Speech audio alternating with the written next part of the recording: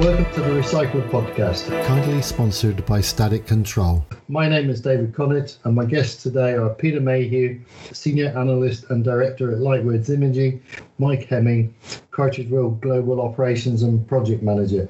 Welcome to the podcast, gentlemen. Thank you, David. Thank you, David. Thank you for inviting me. It's a pleasure. You know, if you answer my emails and give me a good quote for a story, then, you know, I'll stick the fishing hook in and pull you in a bit more. Over the summer, HP slipped in the news about discontinuing the PageWide printer. Oh gosh, David, where do we start on this one? Well, I could have put my hand in the ring, and whilst I'm not the biggest fan of HP, I actually think the PageWide printer is a pretty good bit of kit. I agree. We've had two in the last 9 years, and we will be sad to see it go. I was left thinking, oh no, not another podcast where we're going to talk about HP. And here we are again. I was just genuinely surprised that they pulled the plug on it. That was my first reaction. Same for me. It was a shock. I think I agree with David as well. They are, soon to be were, great printers. I remember early days of testing these when they first came out and managed to destroy a couple of print heads through unnecessary overuse of the machine. It is a shock. I don't fully understand why they've done it when these machines are more economical, lower environmental impact. Why now, after 9 years plus of investment, to now pull the plug on it? It doesn't make any sense. All of the rhetoric that we have around business inkjet, you know, and its sustainability characteristics there, and all the messaging that has gone out, just the core economies that you can derive from using inkjet versus laser, and HP have been big evangelists, of those advantages there. And I just feel sorry for the dealers, that have been out there, pounding the pavements and talking about these products and saying, they're the best thing since sliced bread. And here we are, suddenly, giving them the proposition, they've got to say the opposite. Well, that's the thing, that dealers have been going out. And these printers are incredibly popular in public authorities, certainly here in mainland Europe. One of those simple facts that of all the printers that are in independent MPS programs, PageWide is the only, and I say this again, the only inkjet printer that features in the top 200 printer models that are deployed in MPS. And what's more, it is the 10th most popular printer. Here you've got something that works, it's affordable, it's got a low environmental footprint, people like it, dealers have invested months and years into weaning people off of laser to replace it with this inkjet, and they pull the plug on it. And I just find that surprising. Then I have to dig a bit deeper and say, so what's the real reason behind this? I was going to ask you, is there a backstory here, we wonder? I think there is, because if you go back a while, Memjet sued HP for breaching their Memjet patents. And then 6 months later, it was, oh yeah, we've settled everything and a cross-licensing deal. And that was the end of it, and the Memjet desk printer is sort of evolved into, the museum, and HP had PageWide. So then I'm wondering, did actually that cross-licensing deal come to an end and HP have chosen not to renew it, so they're discontinuing PageWide? I don't think the brand strength of HP is as good as it was. And I think if somebody is now happy with that inkjet, they're going to look for another inkjet, whether it's an Epson, a Canon, or a Brother. Is no, it's all about purpose of the printer is, but it doesn't follow that HP's brand is so strong that a dealer can switch somebody who's been converted to ink back to laser. I think HP have shot themselves in the foot. What do you think, Mike? I would agree. There's obviously the HP brand is not what it used to be. I think this is a big mistake. But also, does it create opportunity for everyone else? Ultimately, yes. The dealers out there are going to be hurting now. The ones that have spent time deploying these machines, running them, maintaining them, building a business around it. Now they've got to find an alternative. There's opportunity there for the aftermarket, and it's something we actually discussed. I host monthly webinars for our global masters, and on last month's, it was a webinar built around talking about the development of laser print technology. Round about the same time when I was writing the presentation was when the announcement came out from HP. So I threw a little bit in there about that just to get the masters talking, because it is something we need to be thinking about. If now this has happened, where's the opportunity for us? Like everyone else will be thinking, where is the opportunity? Now with those customers who've got those machines, are going to be looking for alternatives. Yes, they will probably want another inkjet machine, because we know the landscape of working and printing has changed in the last 12 to 18 months. People still out work, businesses still out operating under what we call normal. It's a strange decision, one that I think HP will regret, but for the rest of us, it's a good opportunity to get in there and try and win some of this business. I completely agree. What about you, Peter? I guess I've got a slightly different perspective. A couple of things that occur to me. First of all, you talk about opportunity here. And if you take the OEM perspective, then clearly the next step down from HP, or the next one to look at, has got to be Epson, closely followed by Brother. Epson have a very strong business inkjet presence. Maybe there's been some execution issues there. Perhaps they don't have the channel that HP had to make the penetration, into all of those markets and opportunities that there are for business inkjet here.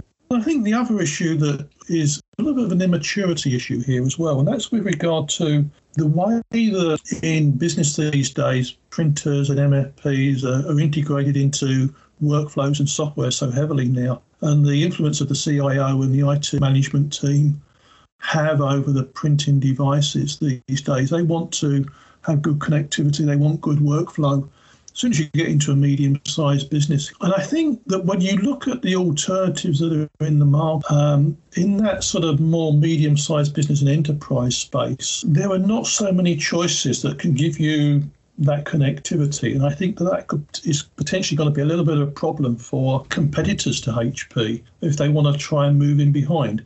I think in the small space, small in the Soho markets and home office markets, yep, great. I think there's a lot of choice out there. But I think when you look at where some of those sort of highest PageWide devices sat, which is very much in that laser domain, where there's a long way to go and a lot of opportunity there for inkjet. I think that's the interesting space I'd like to see the competitors out there, the Brother and the Epson of this world, really start to focus in on, because I think that's where the real gap is. And I think actually the channel is actually looking for and wants those types of devices that have that connectivity to Papercut and some of those other apps that they can have on there. A nice, good, strong app store like you get with Ricoh out there, or, with one or two of the other, laser brands out there. That's when you really start seeing inkjet compete head on. And I don't think that we quite have the portfolio yet to take that on. We have the capability, we have the quality, we have the productivity there, all the arguments and the sustainability arguments there.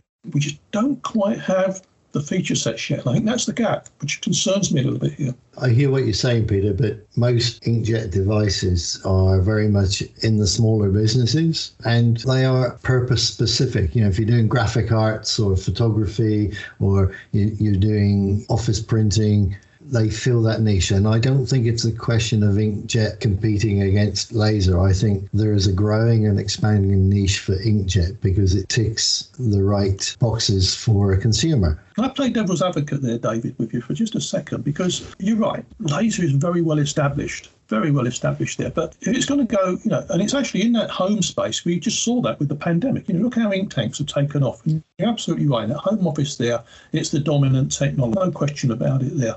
So where does it move to? It has to start with the scale there. You've got to convince the dealer channel, who are selling laser printers and copiers day in, day out, that inkjet is a drop-in. And right now, it's not quite there for this very reason that I've just said. And I think that's where we've got some work to do, and to get to win over those engineers, the service engineers out there who are fixing laser devices day in, day out, and working on their, the directors and the owners of those dealerships who are, and their business development managers that have MPS contracts here, for such smaller fleet. I think you're missing the point, Peter, a little bit, in the sense that there's a whole fleet of PageWide array printers out there, and it's what's going to replace them. Because if I'm a dealer, it's an easier sell to say, look, HP are discontinuing this PageWide printer, but we've got this amazing Epson printer that will replace it, and it ticks all the boxes. Then it's only one sell, a replacement for a discontinued printer. If you start to compare with laser, you have a 2-point sell. You have to sell laser technology to the customer and then the best laser printer. In the next couple of years, most dealers who have placed PageWide devices out there are going to start replacing them with an Epson or a Brother or a Canon device that fits the purpose of the customer. I don't think there's going to be a big evangelical push to switch somebody back to laser. I could be wrong. What do you think, Mike? I would agree with what you said. I think in terms of, from a sales point of view, replacing inkjet for inkjet is an easier sell. It's just about finding the right device for the customer, as you just rightly said, that fits the purpose of the customer, as opposed to the machine that the dealer wants to sell. It's got to be right for the customer. I would say that Epson have been doing a lot of work. In my opinion, they've been doing a lot of work in the background over the last few years, and I think it's gone a little bit unnoticed on some of their workforce and their high yield RIP MFDs, where they could be perfectly placed now to start approaching these dealers and say, look, we've got the perfect solution. Because if you're talking about low environmental impacts, which is becoming more and more important, I think a lot of businesses took their eyes off the ball in terms of their environmental responsibilities. Uses less heat because you've not got any fuses or anything there that need to warm up. First page out is quicker. Print speed is just as good as a laser, and the print quality, there's no arguing, with the print quality either. So that would be an easier sell for a dealer rather than trying to convert them to laser, because then they've got to understand, if they've not used laser printers, or why, because the quality is, especially on colour laser, you don't always get the same result as you would with an inkjet. Customers have got to understand that. So the dealers, you're right, David, the dealers have got those two hurdles. One, they've got to get the customer to understand laser first, and then sell them the right printer. And if you've already got the customer, it's better to just do one change and justifiable change. This is being discontinued based on your usage, etc. This is what we recommend. Sum up the conversation. So is it fair to say that we think HP have made a mistake? Is it fair to say that those printers are likely to be replaced with another inkjet printer? And is it fair to say that the winners in this are likely to be Epson, Brother, and Canon?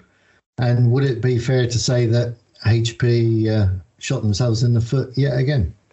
It's a big yes from me. What about you, Mike? Yeah, it would be a yes from me as well. Great. Well, there we go. Three of us are in unison on that one. This podcast is sponsored by Static Control. So, Mike, welcome to the podcast. It's nice to have you here, celebrating 20 years at Cartridge World. Now, if anybody has seen change at Cartridge World, that's got to be you. Yes, I'd like to think that it's been a long and winding road. Back from day one when I first joined the company, and on my first day learning how to hand refill HP 49 cartridges and thinking, what have I done? Have I made the right decision? And yes, I've seen a lot of changes within Cartridge World. I've seen a lot of changes within the imaging industry as well. And I'd like to think that my long-term service, which seems to be quite unusual these days. People I speak to say, you've been doing that job how long? I'd like to think some of that's put down to me being able to adapt to those changes that have come along, whether internally or externally, and embrace them rather than trying to resist them, and just through sheer hard work as well. You certainly pop up here, there, and everywhere, so you're definitely working on it. Where would you say Cartridge World is today in terms of the overall imaging? The market has evolved so much now. It's not just about stores, it's about everything. So where do you think Cartridge World is today? Well, the model has changed. It's still, the foundation is still that we are a franchise-based business, and we have our global masters and franchisees, 600 plus in over 30 countries. At the same time, we recognise that you need to evolve and change as well. Online sales, online business is a big part of the core model now as well, and it's something that we've been growing and working on in various territories, or the masters have been developing in their specific territories. Some of these changes came about early last year when the COVID pandemic first hit, and we were starting to look at refreshing our franchise model, looking at office-based B2B sales models. So we have a license model, which is called the Executive Office model. And also we've developed a program called the Authorised Distributor Program. So that's where we can go out to distributors, whether they're IT distributors, consumables, stationery suppliers who are supplying through their sales channels to their resellers and their customers, and appoint them as an authorised distributor to promote and sell our premium brand Cartridge World inkjet and toner cartridges. It's something that we launched a couple of months ago. We're making some good progress. We've signed a new distributor in South Africa, and we're looking at developing that across the globe because, it's, as I've said, franchising, the franchise business, that's a core foundation of our business. But there's always opportunity to develop and grow and develop other revenue channels and just continue to grow the brand and strengthen the brand across the world. Going forward, do you think the store count will increase, or do you think it's got a natural level at the moment, unless of course you open up a new country? We expect to see some increase in store count. I would say more specifically as well, increase in probably master and franchisee or licensee count, because some of those that we sign up may not necessarily be a traditional store owner. They may be a licensee, so they'd be still considered as a franchisee, a licensee, but don't have a physical store. So we expect to see the numbers grow, but it may not always necessarily be under a retail model. There's still parts of the world where we've got interest in masters wanting to sign as well. So there's still always that potential there for us to grow, and we expect to see some growth. Yeah, I was going to ask you a question, Mike. What's been the response, if that's the right word here? What's been the impact of people moving to subscription-based models of buying supplies? Is that a feature of the offering from Cartridge World these days? It's a good question, Peter, and it's something that we've been mindful of for some years now. We've developed business models over the years to be able to, one, retain our own customers and attract new customers. And the main focus being that it's no longer about trying to sell a cartridge in a box, and it hasn't been for years. It's about trying to sell the services and solutions and getting ownership of that printer. We had different models. We had something called Cartridge World Print Services, which was a typical fixed monthly cost contractual business. We have something called Infinity, which is a subscription-based model where customers pay a deposit to receive the printer. They pay a fixed monthly fee and it's basically unlimited ink. They can have as much ink as they like. And also we're looking at developing new models around where we see the growth in the what I call the mega tank printers, whether that's Canon or Epson with their eco tank printers. And so now we can develop models around the newer print technology as well. But it's something we've been focused on and been pushing our masters and franchisees to develop over years, which they have been doing, some very successfully, is to get away from just trying to sell a product in a box and for people to see us as their local service provider, not just, that guy down the road that sells me my print cartridges. That is interesting. I can certainly see the appeal, a subscription and trying to get a different type of relation with that printer and with that customer. So, no, that's great. What about the environmental aspect? What's been the activity when it comes to getting cartridges back to yourselves and making sure that they're disposed of sustainably? What's the message there for Cartridge World?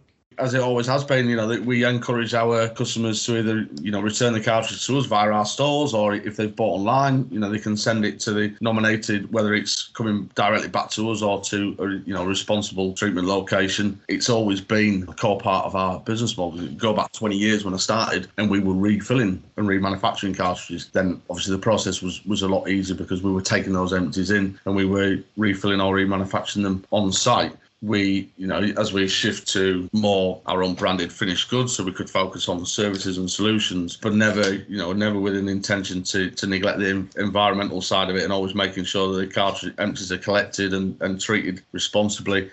I used to, I spent quite a lot of time working with our compliance scheme some years ago, making sure that we had everything in place in terms of customers being able to have the right channels to return that cartridge to avoid it going into a waste bin and into landfill. It's interesting listening to what you say, Mike, because there's a feature in the magazine that's just about to get mailed, and looking at the market, it's interesting that for the pandemic and for a million reasons, the sales of OEM products contracted a bit, but the sale of remanufactured or reused or whatever grew, but it didn't grow for everybody. The one thing that came out of this is that the people in the channel who are closest to the consumer, so you're talking about companies that it goes from them to the person that consumes and uses the product, and there's nobody in between, doing incredibly well. Cartridge World seems to fit that model. People that are supplying into the channel, so they sell it to a dealer, distributor, whatever, and it gets passed out. Those are the ones that are further away from the consumer, and they seem to be the ones that are being impacted the most in the market. So there definitely is, I think, a bit of a renaissance between more local, regional people in the channel with the closest link to the consumer.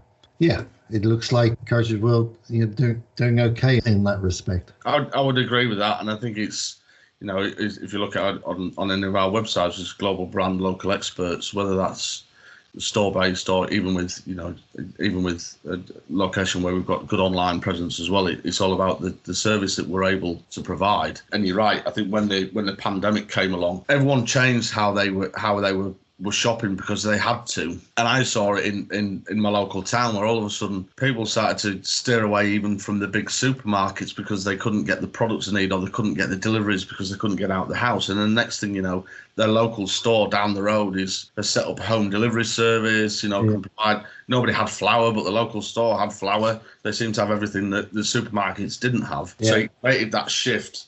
And I think it's about the service, and it's about the trust. If you've got that, and maybe you lose it, but you win it back because of the pandemic, then those customers will continue to come back. All in all, then, 20 years in Cartridge World. Are you going to do 20 more? I would certainly hope so. I have no plans to go anywhere or move on. As people ask me, do I still enjoy my job? I say, yeah, I do. After 20 years, I still enjoy it. It's been such a varied career so far, from in the early days of going out and helping new franchisees open their stores, merchandise them, getting them ready for opening, then into technical support, then R&D and quality control, and then into operations and global project manager. I've had to wear a lot of hats over the years. It keeps me interested. There's always challenges, but is it a challenge or a problem? I just see it as an opportunity for a solution. So it's been fun, and long may it continue. Excellent. Well done. Congratulations. Yeah, congratulations, Mike.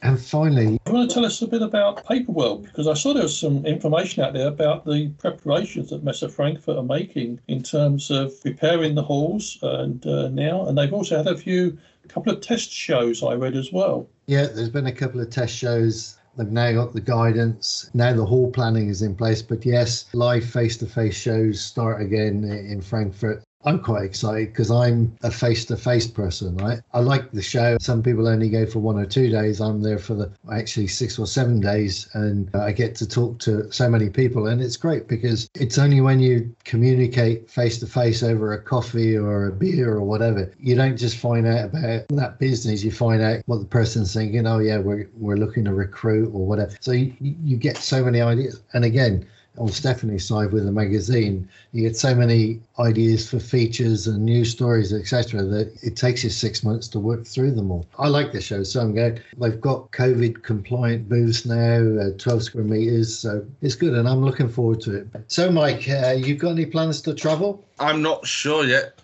If we're talking about from a business or personal point of view, no plans either way. I'm expecting my first business trip will probably be PageWide, to be honest. And actually it was my last as well last year. If I'm honest, that's the same for Stephanie and I. So thanks very much, gentlemen. We'll get the first edit started on Monday, and as soon as it's ready, I'll let you know, and we'll take it from there. As a courtesy to you, Mike, I'll share it with you before it goes live so that you can listen into it. And if you've said something that you didn't want to be made in the public, just say, look, 4 minutes and 20 seconds in, I said this, and I'd prefer if it was deleted, and we'll take it out. Yeah. Okay. Excuse me. Sorry. Yeah, sure. No problem. I can do that. Okay. So that's fine. Again, congratulations on 20 years, Mike. And thanks for your time today. It's really appreciated. I hope you've enjoyed it. Yes, I have. Yeah, it's been great, and honestly, I just appreciate the opportunity to be invited to this. I've really enjoyed it. It's good to have guests because it just helps give a different dimension to the conversation here, a different set of points of view, and we really appreciate that. Anybody that wants to come and join us again is always very welcome. Indeed. Okay, thanks very much, gentlemen. Enjoy the rest of the week, and I'll be in touch. The Recycled podcast is sponsored by Static Control.